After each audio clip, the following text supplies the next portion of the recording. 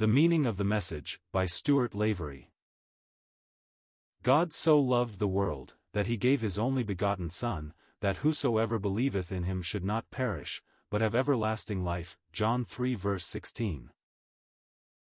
In turning our attention to the above portion, we are not surprised to learn that there is such holy and blessed teaching gathered up in this wondrous verse that it has been called the Gospel in a nutshell, God's golden gem and the Bible in miniature. Truly, the message and meaning of such a verse is the unfolding of the divine counsels. It is the revelation of those divine plans and purposes which were conceived in eternity by the great heart of love of our God.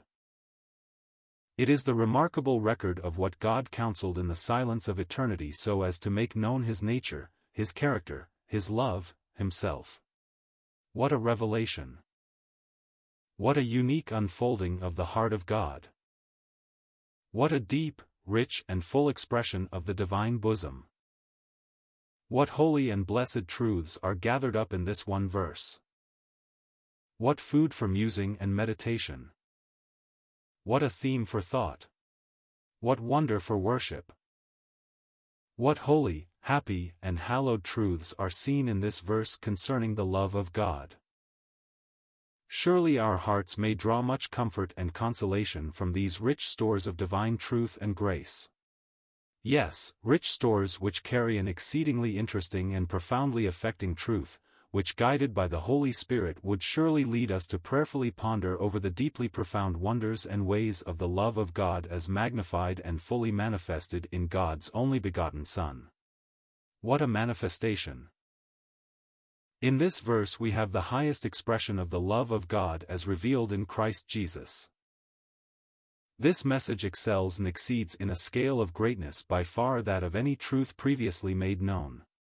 Where will you find even a hint in any of the books comprising the Old Testament of the truth of John 3 verse 16? Throughout the Old Testament there were many servants of God, including patriarchs, prophets, and psalmists, to whom repeated revelations of the Lord were given.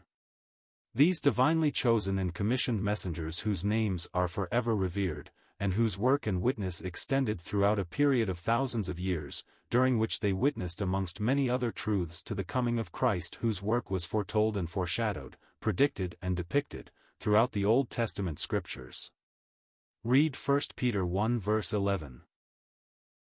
Yet the most distinguished writer, worker or witness of the Lord in the Old Testament was not privileged or permitted to tell of the distinctive blessing of the love of God as set forth in the words of John 3 verse 16.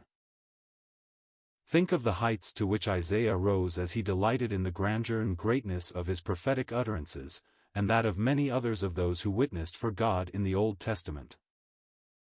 But never, never upon the lips of any person of the Old Testament times trembled the words of our lovely verse.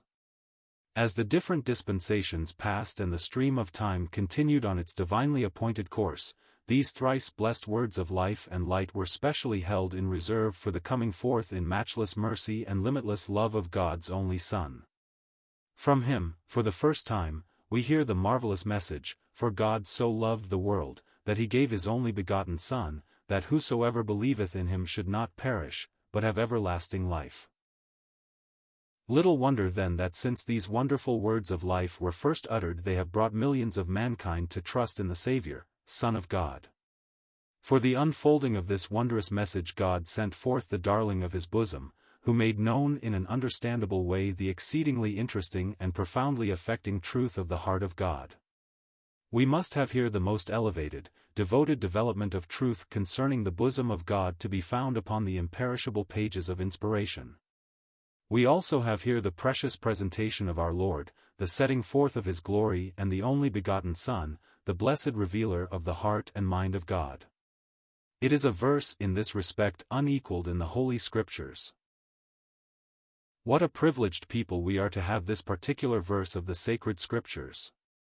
May we ever seek the needed grace and guidance to muse and meditate over and over again upon the elevated character and range of truth presented to our wondering and worshipping hearts in that precious portion of the Gospel of John.